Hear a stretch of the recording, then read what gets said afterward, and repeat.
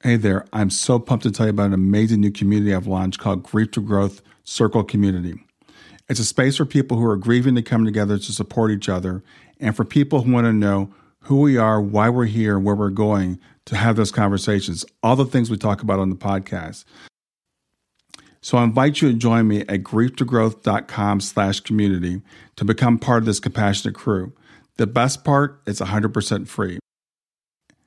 And you have access to me in addition to everybody else in the community. In fact, the podcast will be there so you can talk about the things we talk about in the podcast right there in the community. There's also some premium content if you want to go deeper in the work I'm doing, but mostly it's about building relationships and community and about sharing resources and supporting each other.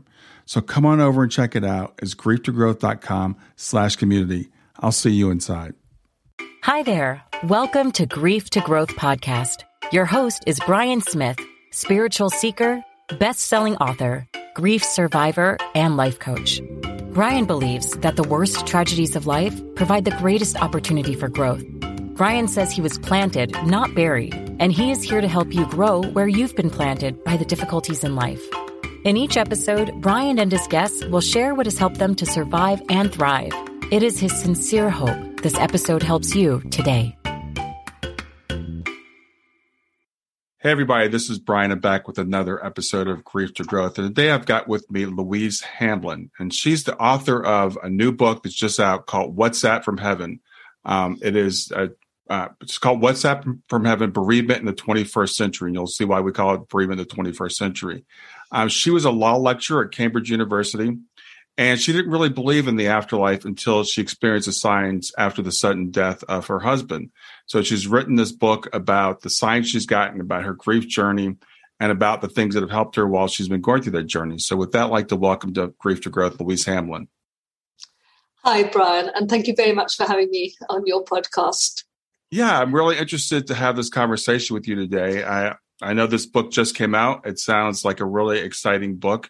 But I always like to start when people have had a loved one pass. I don't like to use the word loss. I don't like to use the word death. And it's not because I don't recognize those things exist, but I believe that people continue. But I like to start off by you telling me about your husband and his life and your relationship with him. Yeah, sure. Well, I met Patrick in 2005.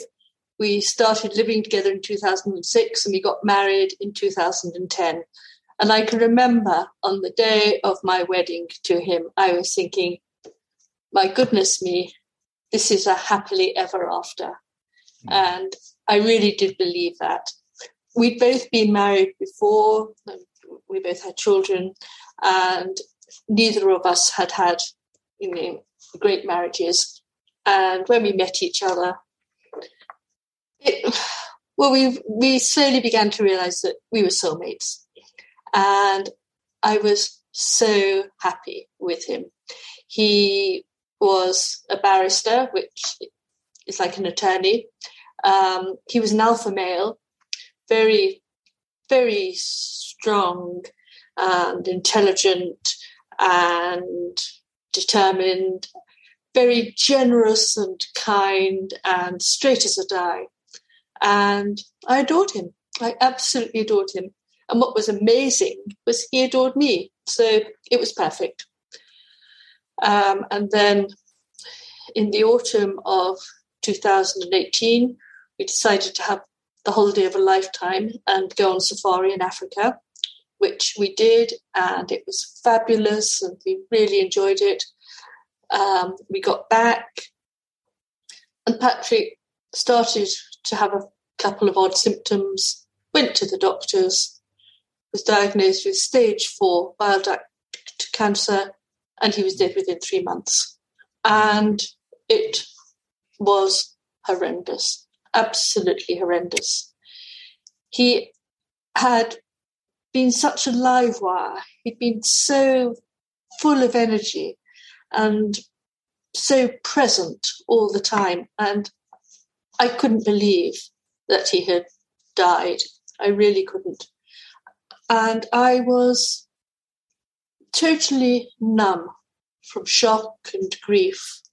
I would gladly have died along with him. I really would.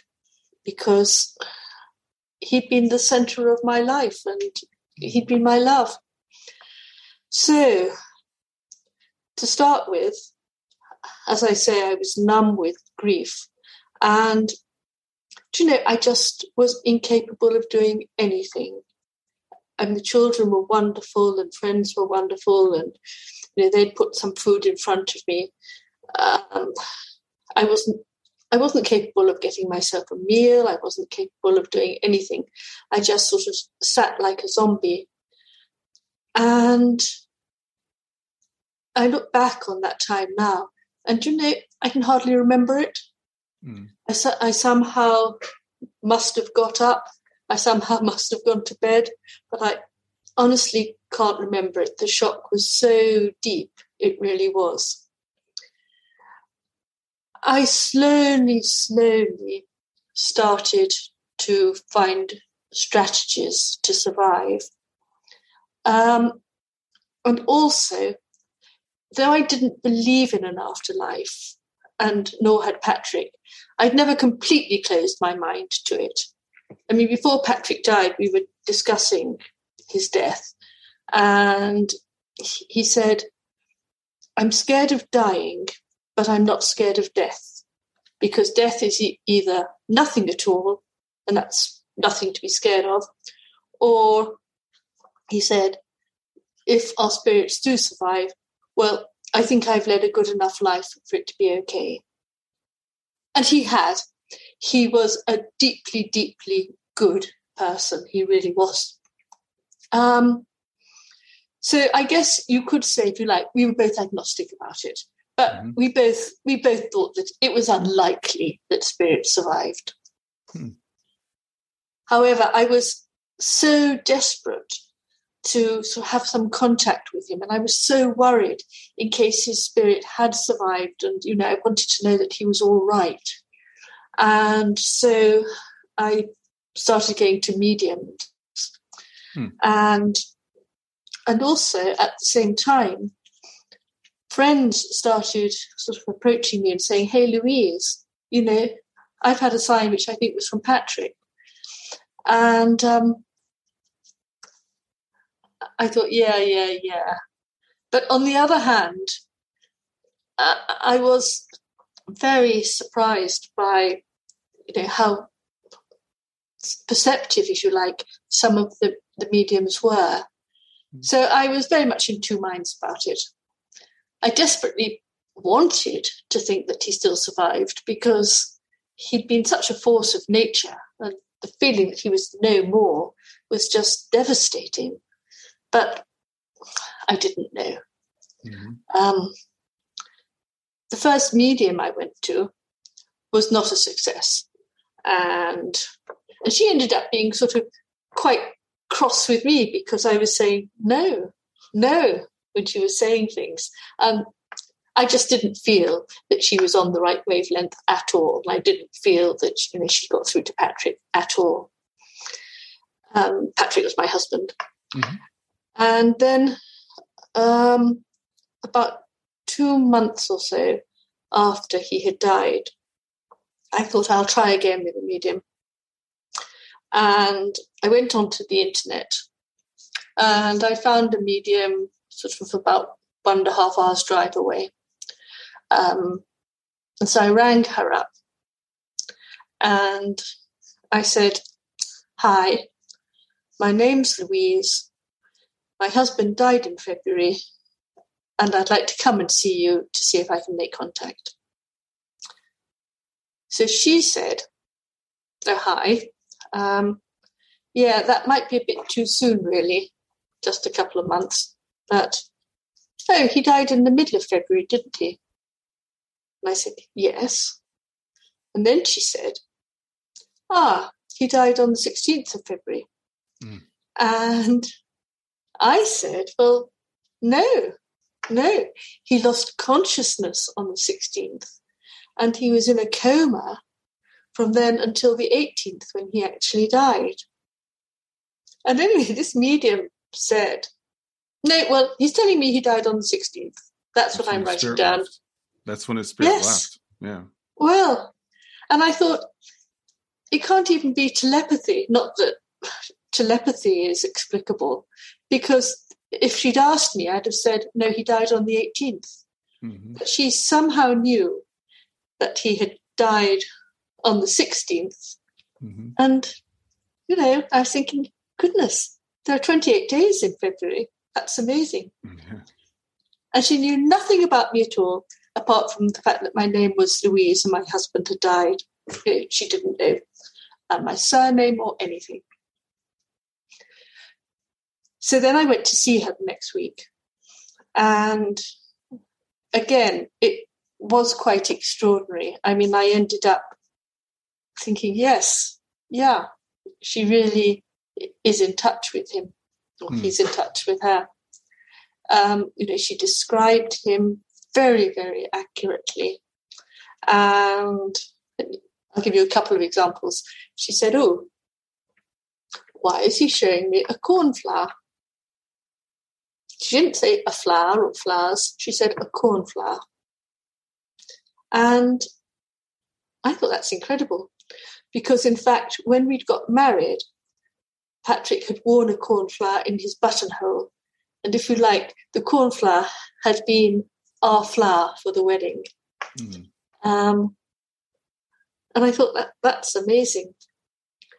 And then she said, oh, he's pointing at his feet. He's wearing slippers and he's laughing. And I understood that as well, because the funeral director had asked me to send some clothes to put on the body in the coffin.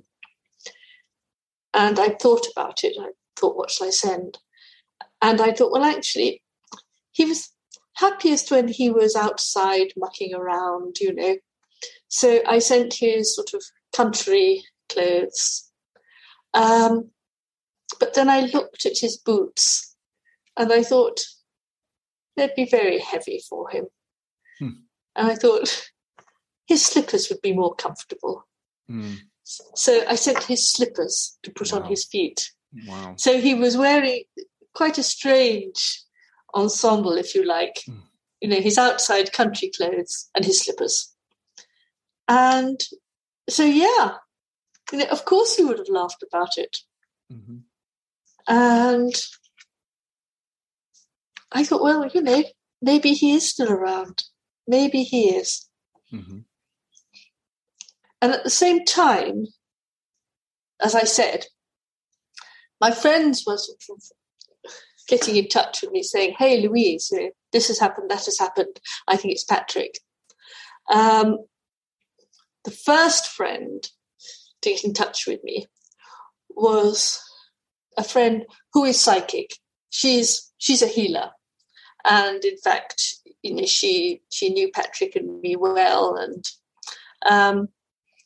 about 5 days after he had died, she got in touch with me and she said, Louise, I don't really know whether I should tell you this or not, but this morning I was thinking about Patrick and I was hoping that he was okay. And I asked him to send me a sign. And I asked him to send me a flame, not in a fireplace and not a candle, but a flame. And she said, then I went about my day and I had a busy day and I sort of rather forgot all about it. And then this evening, I went to close the curtains and out of the window, I could see in the neighbour's garden a tall, thin flame. And it was very strange. She said, I rushed and took a photograph, and here's the photograph. And she sent me a photograph, and you could see the neighbour's fence, and then behind it, this tall, thin flame. And because the fence was in the way, you couldn't quite see what was causing the flame. And anyway, she said, quite soon after, the flame just died away. And she said, I'm sure that was Patrick saying, yeah, I'm okay. Mm-hmm. And it was a weird flame. And she did send me the photograph and I could see it. And I could see it. It was a weird, unusual flame. But, again, I didn't know. I didn't know. And then we had the funeral, and I've got very, very clouded memories of that. Mm-hmm. Lots of people came, which was lovely, and it was awful. And then this same friend, she contacted me the next day, and she said, "Hey, Louise, when I was driving home from the funeral, I was listening to the radio, and I thought, oh, I'll ask for another sign." And so she said, "Hey, Patrick, can you get Cheap Trick, I Want You to Want Me, played so I can hear it?" And I personally had never heard of Cheap Trick, and I'd never heard of this song, I Want You to Want Me. And apparently my friend Jenny, she chose it because she said she liked it, but she'd never, ever heard it broadcast in the UK. I don't know how regularly it's played in America. So she carried on driving home, and it didn't appear on the radio. And when she got home, she turned off the radio and just had the evening. But the next morning, she went to collect her parents from the railway station. They were going to stay. And as she was waiting on the platform, over the station tannoy, they suddenly played I Want You to Want Me. Wow. And yeah, that's what she thought too. That's absolutely what she thought. So, I heard this and I thought, well, wow, but who knows? And another friend who had been a very good friend to both of us, she contacted me and she said, I've been thinking of Patrick, and something happened to the lights, and it must have been Patrick. She had found both bedside lights on, and they had not been on, and nobody had been in the house all day. And she'd got back and she'd found they'd both been switched on either side of the bed. And she said, I've been thinking about him a lot, and I've been asking for a sign. I'm sure that's what it was. Mm. And I heard this and I thought, well, okay, maybe. But then, I'm not getting any signs. I haven't noticed anything odd. Mm-hmm. And thinking about it now, I suspect that I was so deeply immersed in grief that it would have been difficult to get through to me at all. But, that's just my interpretation now. Mm-hmm. I think the first sign I got was I was going to get a train, and I thought, actually somebody suggested to me, they said, well, why don't you ask to see a feather on the train? So I said, okay. So I said, Patrick, if you are around, darling, please may I see a feather on the train? And the next day, I got this train, and it was quite crowded, but I could see 2 vacant seats at the far end of the carriage. So I sort of went up to them and sat down, very pleased I got a seat. And I glanced down at the seat next to me, and there was a feather on the seat. Wow. Stay with us. We'll be right back. Hey there, I'm testing out a new feature. I'd love to get your feedback on it. It's called Fan Mail, and you can send me a message right from the show notes of the podcast. So look for the link that says send me a text. You can ask a question for a future podcast. You can suggest a guest or just give me any feedback you want. Just remember, it is one way. I can't text you back, and I will not have your name, your email address, or your phone number unless you include it in the message. Let me know what you think. Yeah, it was wow. Brian, it was wow, because there was absolutely nothing that, could have created a feather there. And in fact, another time, and this is a few months later, I was on a train and I was talking to the woman who was sitting opposite. There was a table between us and I'd been reading and then we got talking. And it turned out she was a widow, and it then turned out that she had had some signs from her husband. And so we were talking about it. And then she said, oh, look. And this hermetically sealed compartment suddenly produced a feather which floated down onto my book as we were talking. Wow. And she said, well, that's a sign, isn't it? Wow. Yeah. So there we were. And I still sort of had cognitive dissonance, if you like. And part of me thought, yes, Patrick is around. And part of me thought, oh, I don't know. It's sort of unlikely. And then the WhatsApps started. Now, in the UK, sort of everybody uses WhatsApp, and I don't think it's quite so well used in the US. No, it's a sort of a texting app, mm-hmm. and what you can do is you can also create groups. So, I've got a family group, and anybody in the family, they can post on this family group. They post photographs and messages and things, and we can all see it. So it's a texting app. Mm-hmm. And so one day I left my phone in the kitchen and the house was empty. And when I got back to the house, sort of, I don't know, half an hour, maybe an hour later, I found on my phone that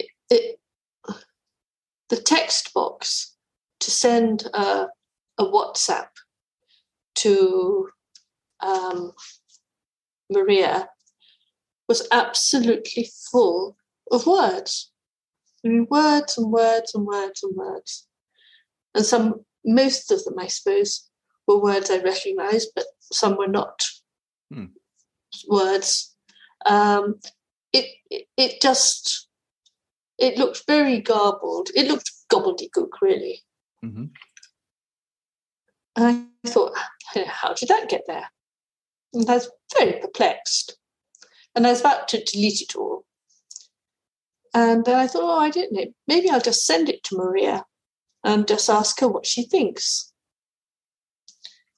And Maria, I should say, was yet a third medium, whom I'd been in touch with because I'd asked for a reading. And in fact, very strange things and orbs, lights and stuff had occurred around her as soon as I'd been in touch with her. So anyway, I sent this to Maria and said, hey, I found this in the message box ready to send to you. Don't know how it got there. What do you think? And she said, no idea at all. So that was that. But then the next day, she sent me a WhatsApp and said, hey, Louise, look what I found on my phone in my message box ready to send to you. And there was sort of a paragraph, I suppose. Some of it was a bit gobbledygook. There were some random phrases or words. But 3 times it said, darling, it's me. Oh, wow. Yeah, and Patrick called me darling, that. So I didn't know what to think. I was thrilled, but then, the little suspicious bit of me, the lawyer, if you like, thought, well, I don't know how those first words arrived on my phone, But Maria could have decided just to, for some inexplicable reason, trick me somehow. She could have done it and made it up.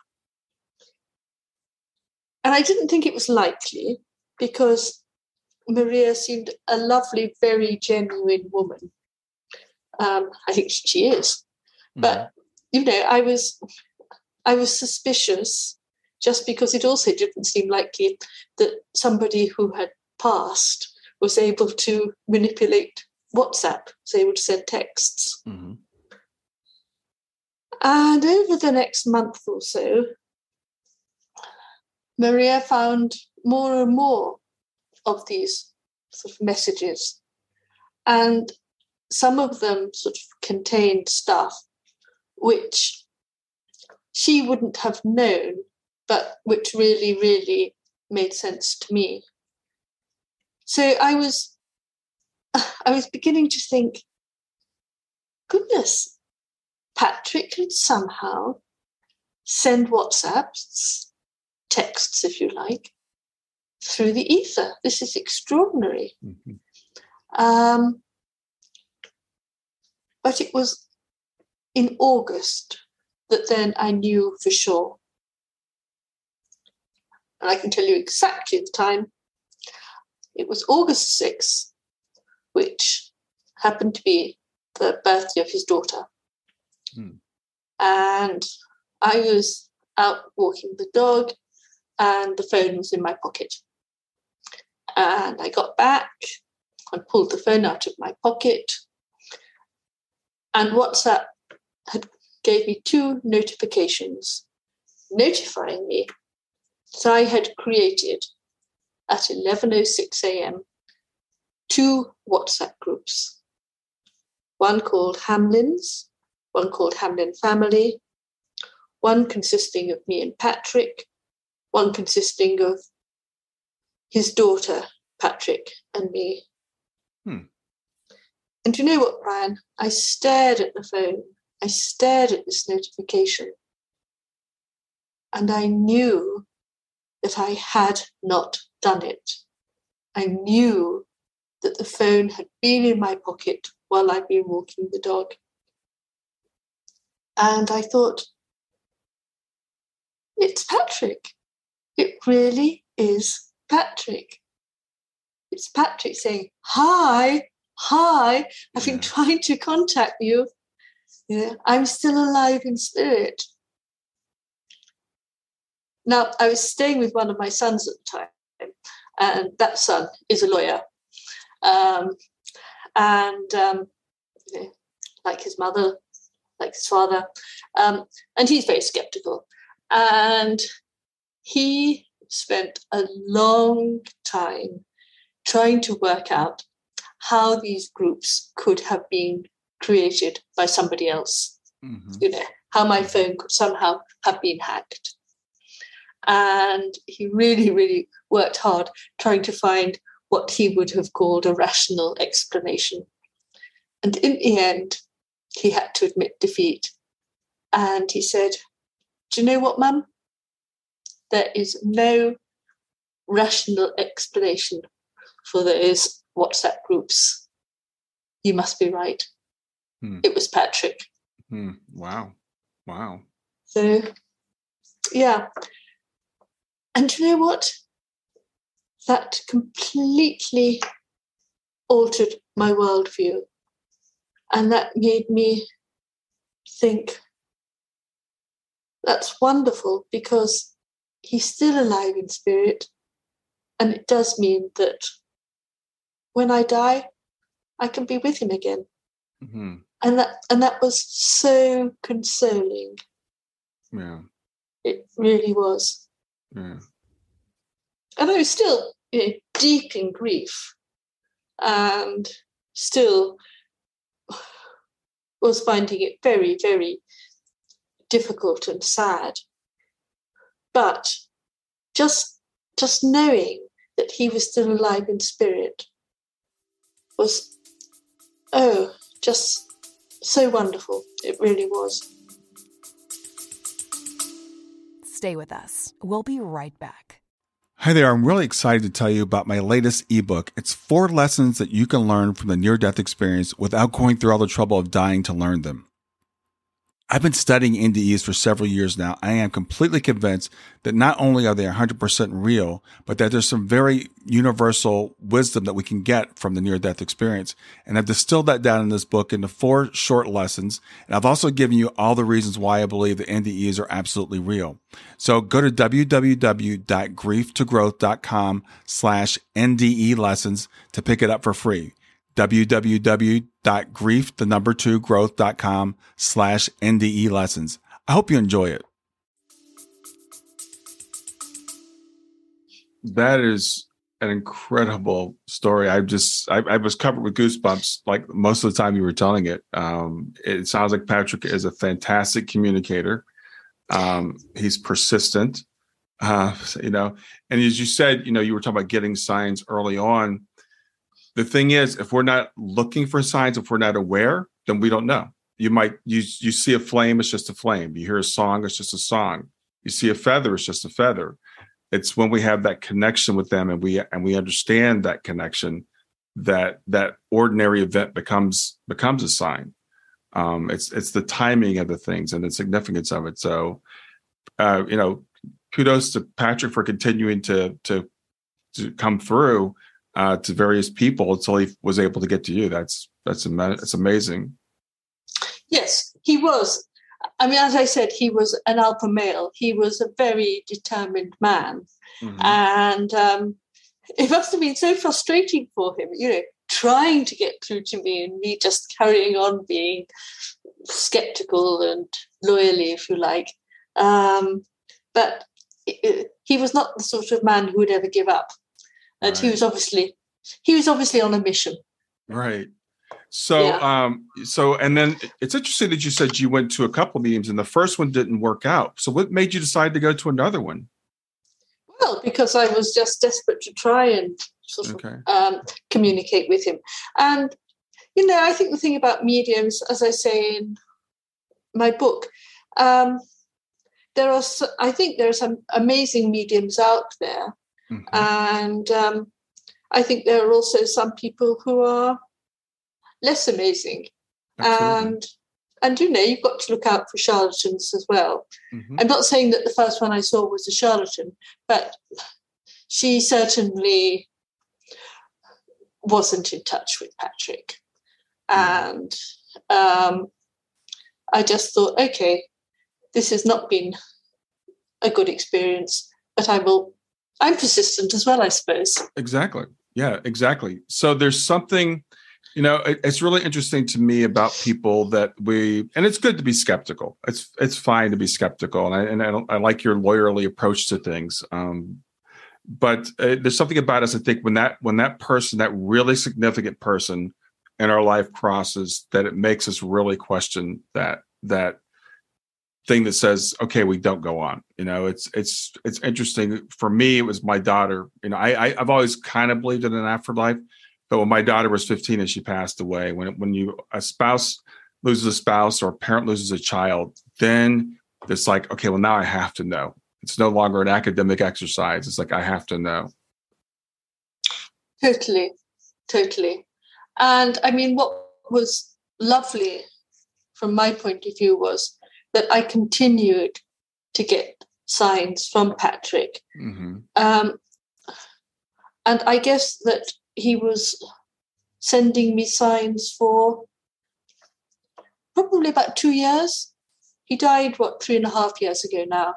And I don't think I've had a sign from him for the last year or so. But it was lovely that he carried on sending me love and reassurance, really. Mm-hmm. And I think he realized, how grief-stricken I was. Yeah. And how I just needed the love and the reassurance. So what are some of the other things that you did besides the signs and mediums to start to cope with your grief? Because that's tough. It's tough coming out of that. And what you said was completely normal, that the fog that we have at the beginning, the shock, and then that it seems like a dream when we think about it even now. Yeah, no, you're quite right. Right. Well, I spent a lot of time out in the garden, and I've got quite a big garden, and it's on a slope, and there's a summer house up at the top of the garden, and then lovely views from the summer house, and also you can't see any houses from the summer house; it's just countryside, and it's very quiet up there. And I spent hours and hours just sitting there out in nature, which really helped. And nobody could come and bother me at the summer house. I was there with my dog. I found that meditation really helped. And I read a lot. I read a lot about, whether there was an afterlife. And one of the things that a lot of books said was that it was good to meditate because it raised your vibrations and so made you more open to signs and things. And to be frank, I didn't really understand what that meant, but I meditated. And I found that this terrible churning inside me could be calmed while I was meditating, which was good. So I did a lot of meditation. What I also found was that the only way I could survive was by living just in the moment. And again, we all know that that's what you're meant to do for a happy, successful life. And we all know that it's incredibly difficult to do that. But I found that I couldn't look back and think back because that was just too sad to think what I'd lost. So I just couldn't let myself think back. I certainly couldn't let myself think forward because a future without Patrick was utterly terrifying. It just seemed so bleak, so forlorn. So the only thing I could do was just concentrate on this morning or this afternoon.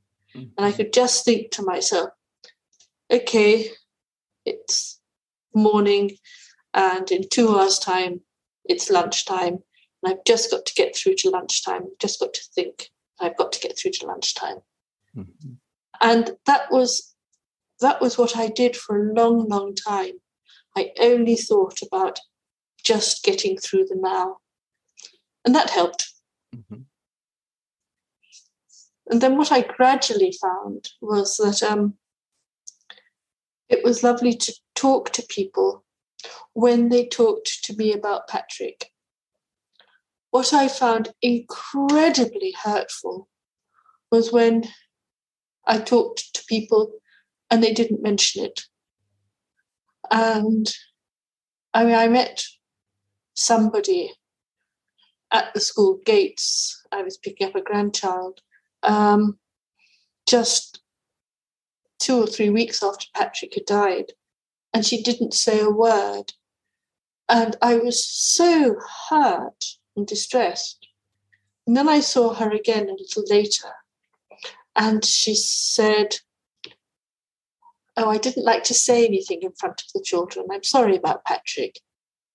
And I thought, how ridiculous. The children know he's died. And, you can't sort of whitewash what has happened. And still, there are people who don't mention him. Other people do. And they'll quite casually sort of say in the conversation, "Oh, it was so funny. Patrick would have loved that." Or, "Oh, do you remember when Patrick did this?" And I love that. I love it when people still bring him into the conversation and still show that he's present in their minds and lives as well. I think that's really, really helpful. Yeah, I think that's a really important point that you just made. A lot of times people are uncomfortable around us, people who are in grief, and they'll say things like, "Well, I don't want to bring it up because I don't want to make you sad," or "I don't want to make you think about this person, the person." And it's like, don't you know, we're always thinking about them. And almost universally, when I talk to people that are in grief, they're like, I want you to include my loved one as part of the conversation. I'm thinking about them, and mention their name casually. It doesn't have to be, oh, I'm so sorry about this. It's like, mention them just like they're still here. Mention them like the way that they were when they were here. We all love to talk about it. That's why I started by asking you, tell me about Patrick. I want to know about him, because I believe he's here. I believe he's here with us now. And I'm sure he's probably going, yay, this is great. This is what you're doing is fantastic. Because you're sharing this story that will help so many other people. When we get these signs and things, they're for us, but they're not just for us. I very strongly feel that he wanted me to write this book.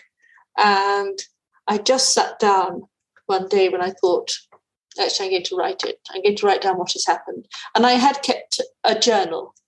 And I just sat down and wrote it and sent it off to a publisher.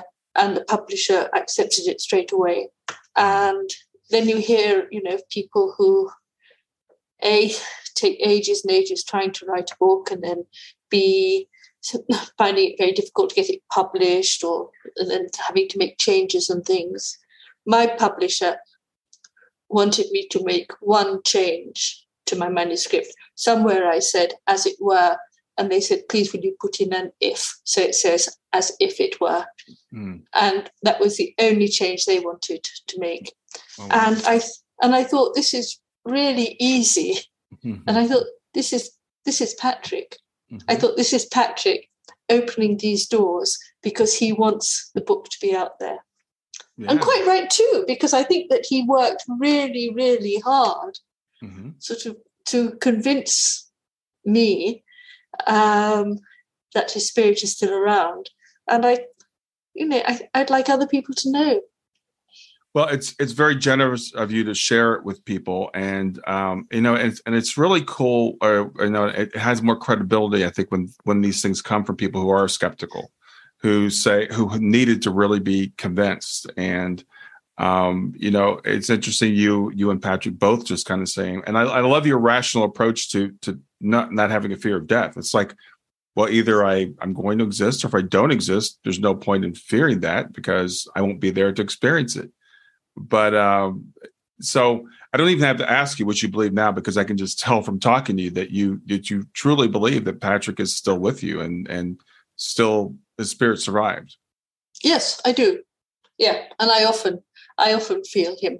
And sometimes when I'm driving, I sort of almost feel as though he's taken hold of the steering wheel. It's a funny feeling, but I do feel that it's almost mm-hmm. his hands and arms in mine.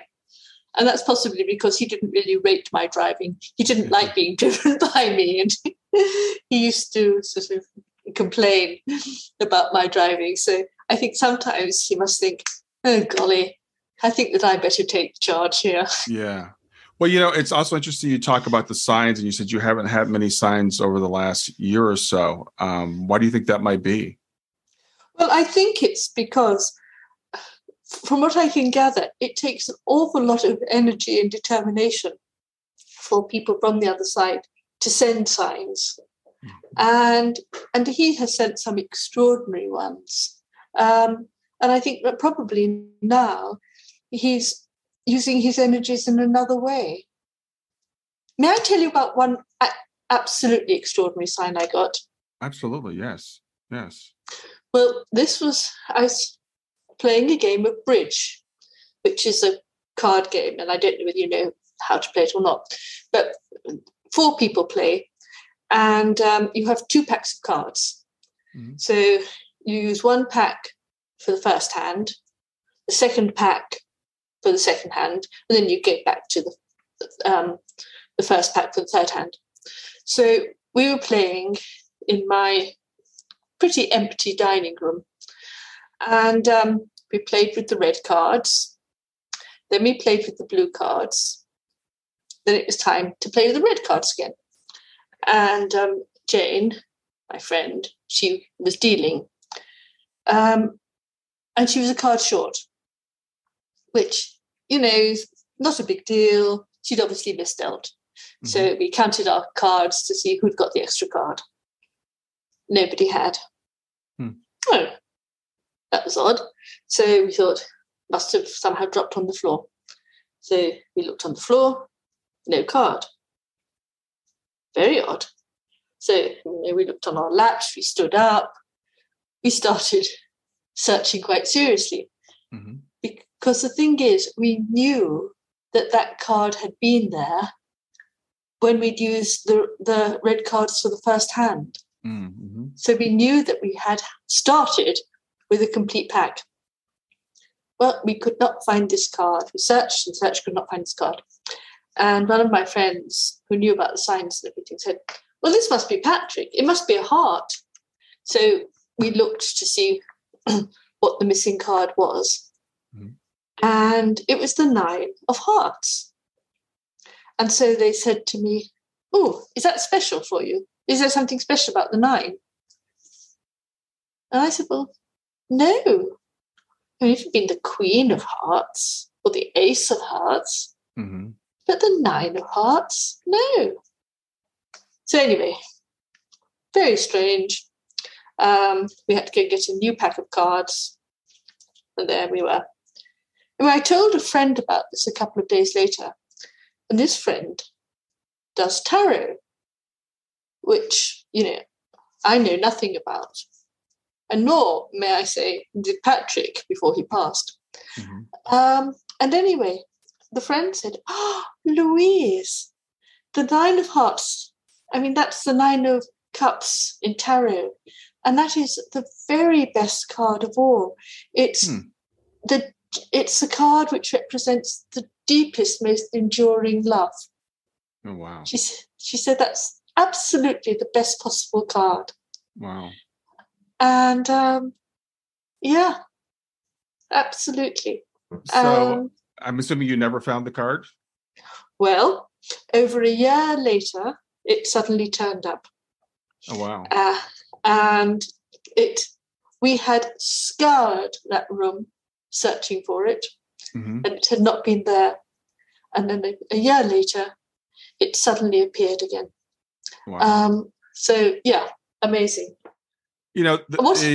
So Patrick not only can do, I forgot the term, there's a term called apports. So that's when they can materialize things here. So the feather coming in the train sounds like an apport. There's also a term when they take things away, and I forgot what that term is.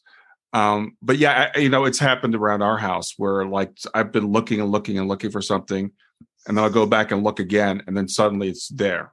Or one time my wife and I were looking for something, and I walked downstairs and it was just laying on the couch. It was like, there's no reason that should be laying on the couch. So, yeah. When this card reappeared, it absolutely and totally had not been there for a year, and suddenly it did. And I mean, a couple of times he made books fly off a bookshelf. Oh, wow. And the first time it happened, I was in bed. It was about 2:00 in the morning.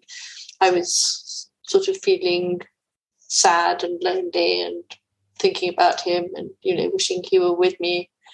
And there was suddenly this almighty thump just outside my bedroom door. And I was alone in the house. And I was terrified.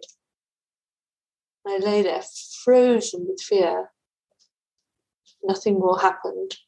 So in the end, I very bravely sort of got out of bed and turned on the light and went out into the landing. And a book had flown out from the top of the bookshelf in the landing and had landed with this huge thump just on the floor outside my bedroom door. And there was absolutely no rational reason for it to have done that. It seemed inexplicable, other than it was Patrick saying, look, don't worry, darling, I'm still around, I'm still here. Yeah. And it happened again another time. Yeah, so the signs are really amazing. And I was going to ask you, but you've already kind of answered it, because I think sometimes with the signs, they do tend to kind of drop off. But I think it's as we're actually making that connection with the other person's spirit. And so I was going to ask you, do you feel Patrick with you now? Yes. Yes, I do. Yeah. And you know, it gives me a lovely feeling. Mm-hmm. Yeah, that's and I often feel him sort of beside me in bed, and you know, that's lovely. It's really lovely. Yeah, I think the signs are kind of a way to wake us up, to open our eyes to like they're still here. But I think what they really want is to make that connection with us. And I've noticed it's funny because I've talked to a lot of mediums. I have a lot of mediums that are friends because of what I do. And I've done a little bit of mediumship development myself, just casually. And I'll say to people, well, I don't get as many signs from Shayna as I used to. And they'll say, well, do you hear from her? And what I realize is like, I feel her all the time now. You know, it's just, I feel like she's just like part of me. And so I still get the signs. They're still really cool. I mean, I still get great signs, but I don't need them as much as I used to. That's really interesting because I've never thought of it like that. But yeah, that makes sense. It really does. And yeah, I feel Patrick around me all the time, really. And yeah. And so maybe that's why he sent the signs, so that then I would be open to that feeling. Yeah, I think sometimes people get discouraged. They'll say, well, I don't get signs. And when I talk to them, like, yeah, you're getting them. You just don't recognize them because they'll tell me about something strange has happened. And then I'll hear some people say, well, maybe they've moved on because I'm not getting the signs as much anymore. And my experience is that's not the case at all. It's just, I think our relationship kind of moves to a different level. So with my daughter and I, it was dimes. I said, when she passed, I said, I like to find dimes, and found lots and lots of dimes. I don't find them as often anymore. I did find one like yesterday. And it was feathers, and I was finding, and then sometimes I'll think, I haven't found a feather, in quite a while. But as you said, I think it takes a lot of energy for them to do that. We don't understand how that works from the other side, and as much as I'm an engineer and I'm trying to figure it out, like your friend with Cheap Trick, and there's a song that we have for Shayna, and it's not played as much anymore because she passed 7 years ago, but we'll still hear it sometimes. And it's like, how does that happen? But it's like, do they put the thought in your head because they know the song's coming up, or do they make the song play? But we don't know. We don't understand how that side works, but it does seem to take a lot of effort to do these apports and stuff. I have no idea how any of it works. And I started reading all about quantum mechanics and physics and, and all the books I could find, trying to understand how everything works. And I can't. All I know is that somehow our spirit survives, and somehow spirit can manipulate things and move things and can communicate with us. I love that you're open to that. I found that some people, I was just talking with someone this morning about consciousness, and I'm like, and there's this big debate, what is consciousness? And then some people actually come to the conclusion, which I find to be crazy. Since we can't define consciousness and we can't understand it, it must be an illusion. So they just reject the idea that consciousness even exists. And there are people that will like signs or like mediums. They'll say, well, because we don't understand how it works, therefore it can't be true. But go ahead. Yeah, no. And I mean, I've read all these books about consciousness, and, and what I would say to people who say that sort of thing, and I know lots of people who say that sort of thing, is, well, hang on, we can't begin to understand quantum physics.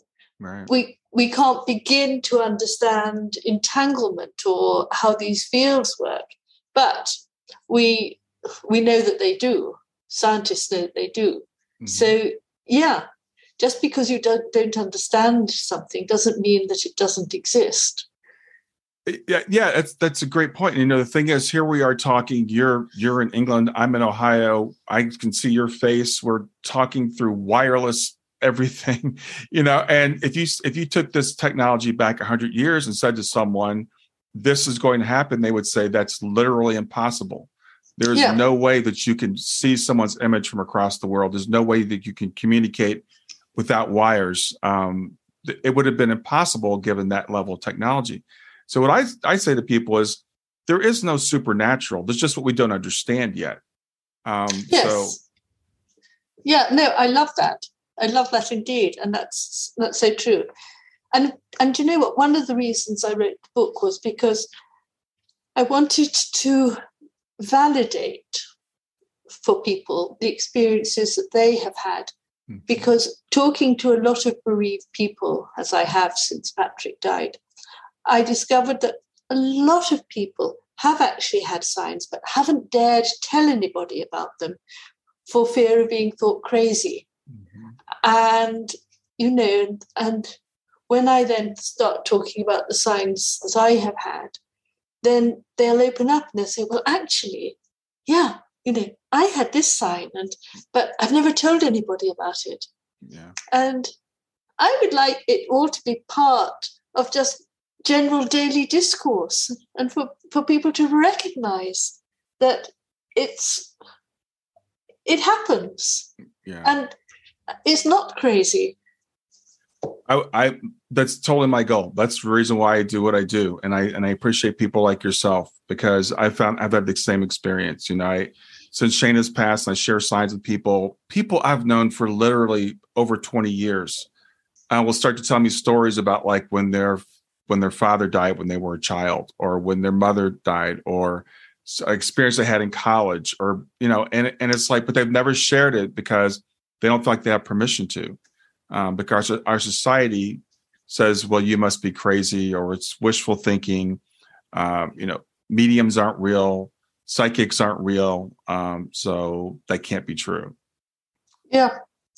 And actually, may I tell you another story about Please. Another medium? Yeah. Because I found this quite extraordinary. So I saw this medium, and this was actually just last year. And, you know, I don't need to see mediums so often now, but last year I hadn't seen one for about a year, and I thought actually it'd be jolly nice to sort of, you know, have a chat with Patrick. Mm-hmm. And anyway, I arrived, and the woman said, "Oh, I've got a woman here." And I didn't really want a woman; I wanted Patrick. I said, "Oh," yeah. And the medium said, "Oh, she's dark. Oh, she's very forthright. She's quite small, very determined. Yeah, she's a sort of, you know, woman who would want her own way. Oh, she's your mother-in-law." And I said, no. My mother-in-law was very gentle and was blonde, and no, that so isn't my mother-in-law. And anyway, the medium and I had a bit of a standoff because the medium kept on saying, yeah, she's your mother-in-law. And I kept saying, no. And in the end, the medium said, okay, well, we'll park that. And as she said that, I suddenly thought, oh, actually, she could be Patrick's mother. And when the medium had been talking to me about my mother-in-law, I was thinking about the mother of my first husband. Mm-hmm. Mm-hmm. And I was thinking that because I'd known her and I'd been very fond of her. I'd never met Patrick's mother because she had died before I'd met Patrick. Mm-hmm. But from everything that Patrick said, this description of the woman totally fitted his mother. Wow. And what I just thought was extraordinary was that, the medium knew, even though I didn't. Right. You know, and the medium, she wasn't going to back down. She said, no, it's your mother-in-law. And I thought, how extraordinary that somebody I'd never met has come to talk to me. And in fact, the medium said, oh, she's all dressed up as if she's going to a wedding. Is there a wedding in the family? And I said, yes, there is going to be one.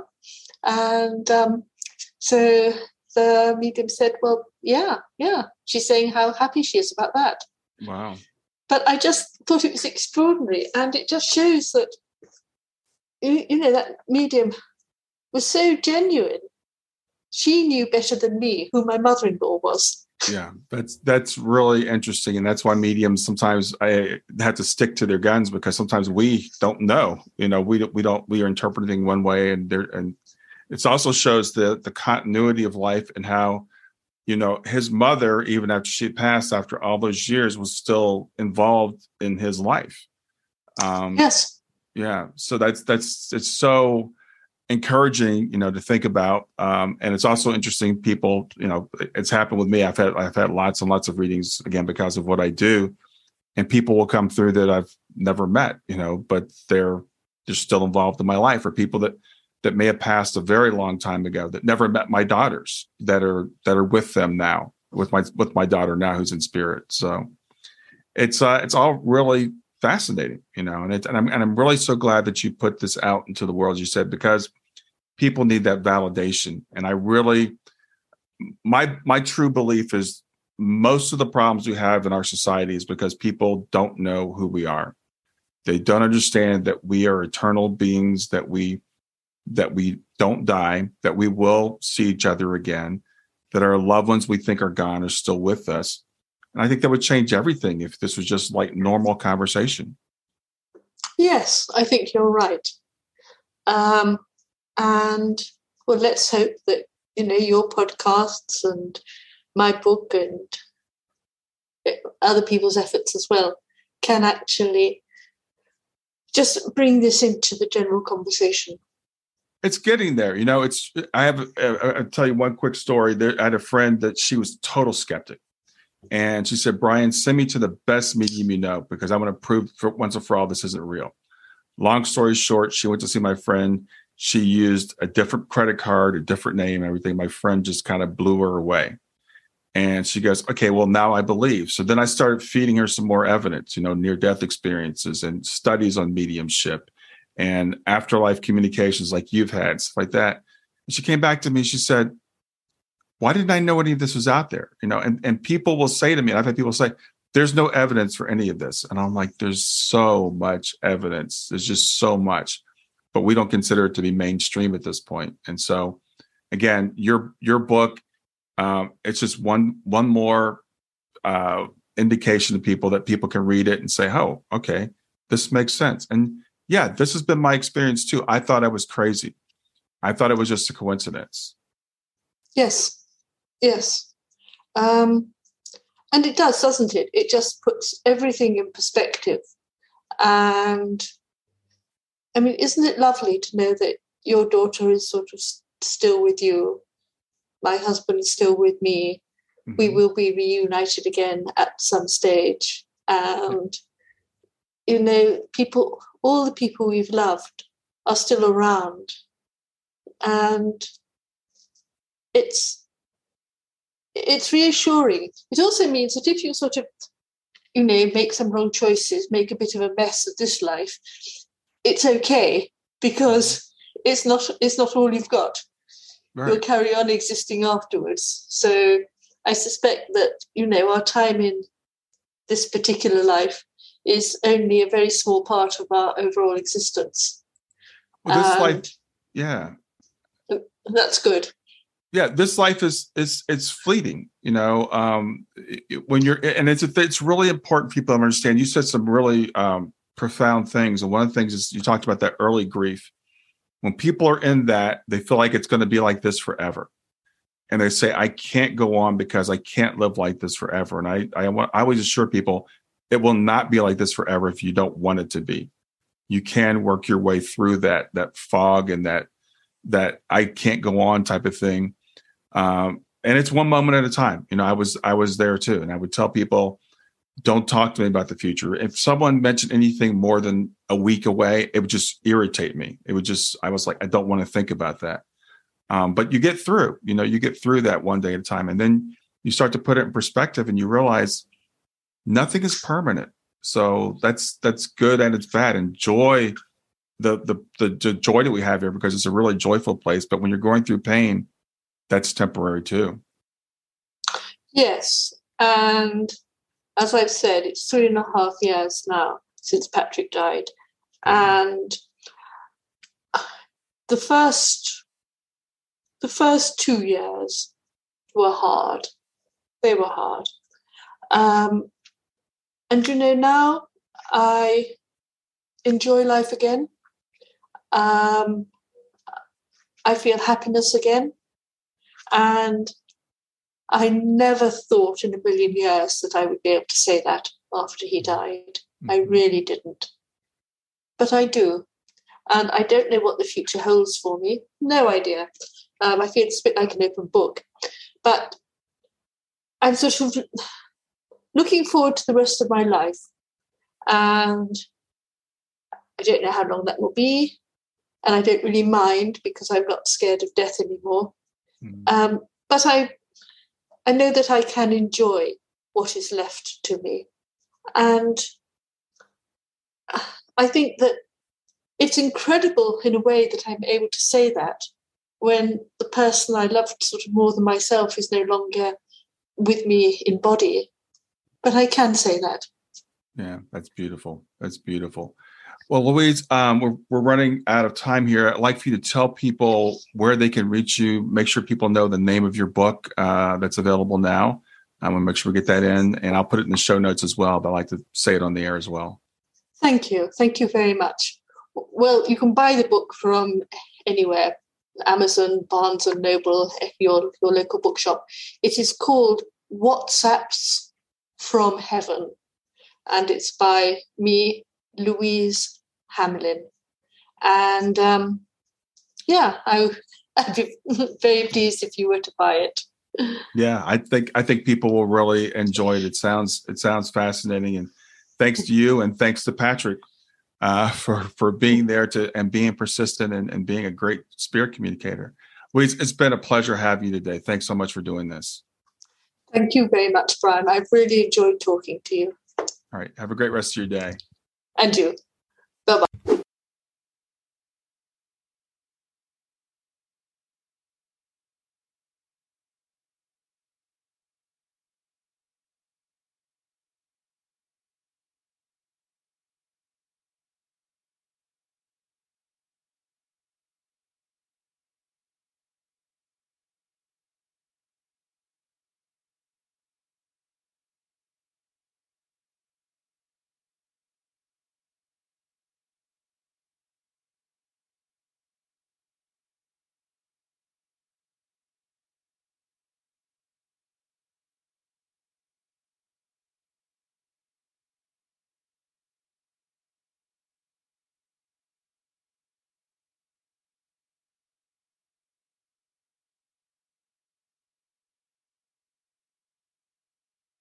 Content and knowledge that you are helping to spread the message of Grief to Growth.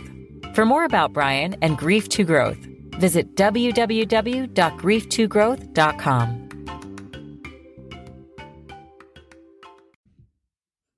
Hey there, if you like this episode, come on over and talk about it. Let me know what you liked. If you didn't like this episode, come on over and talk about it. Let me know what you didn't like.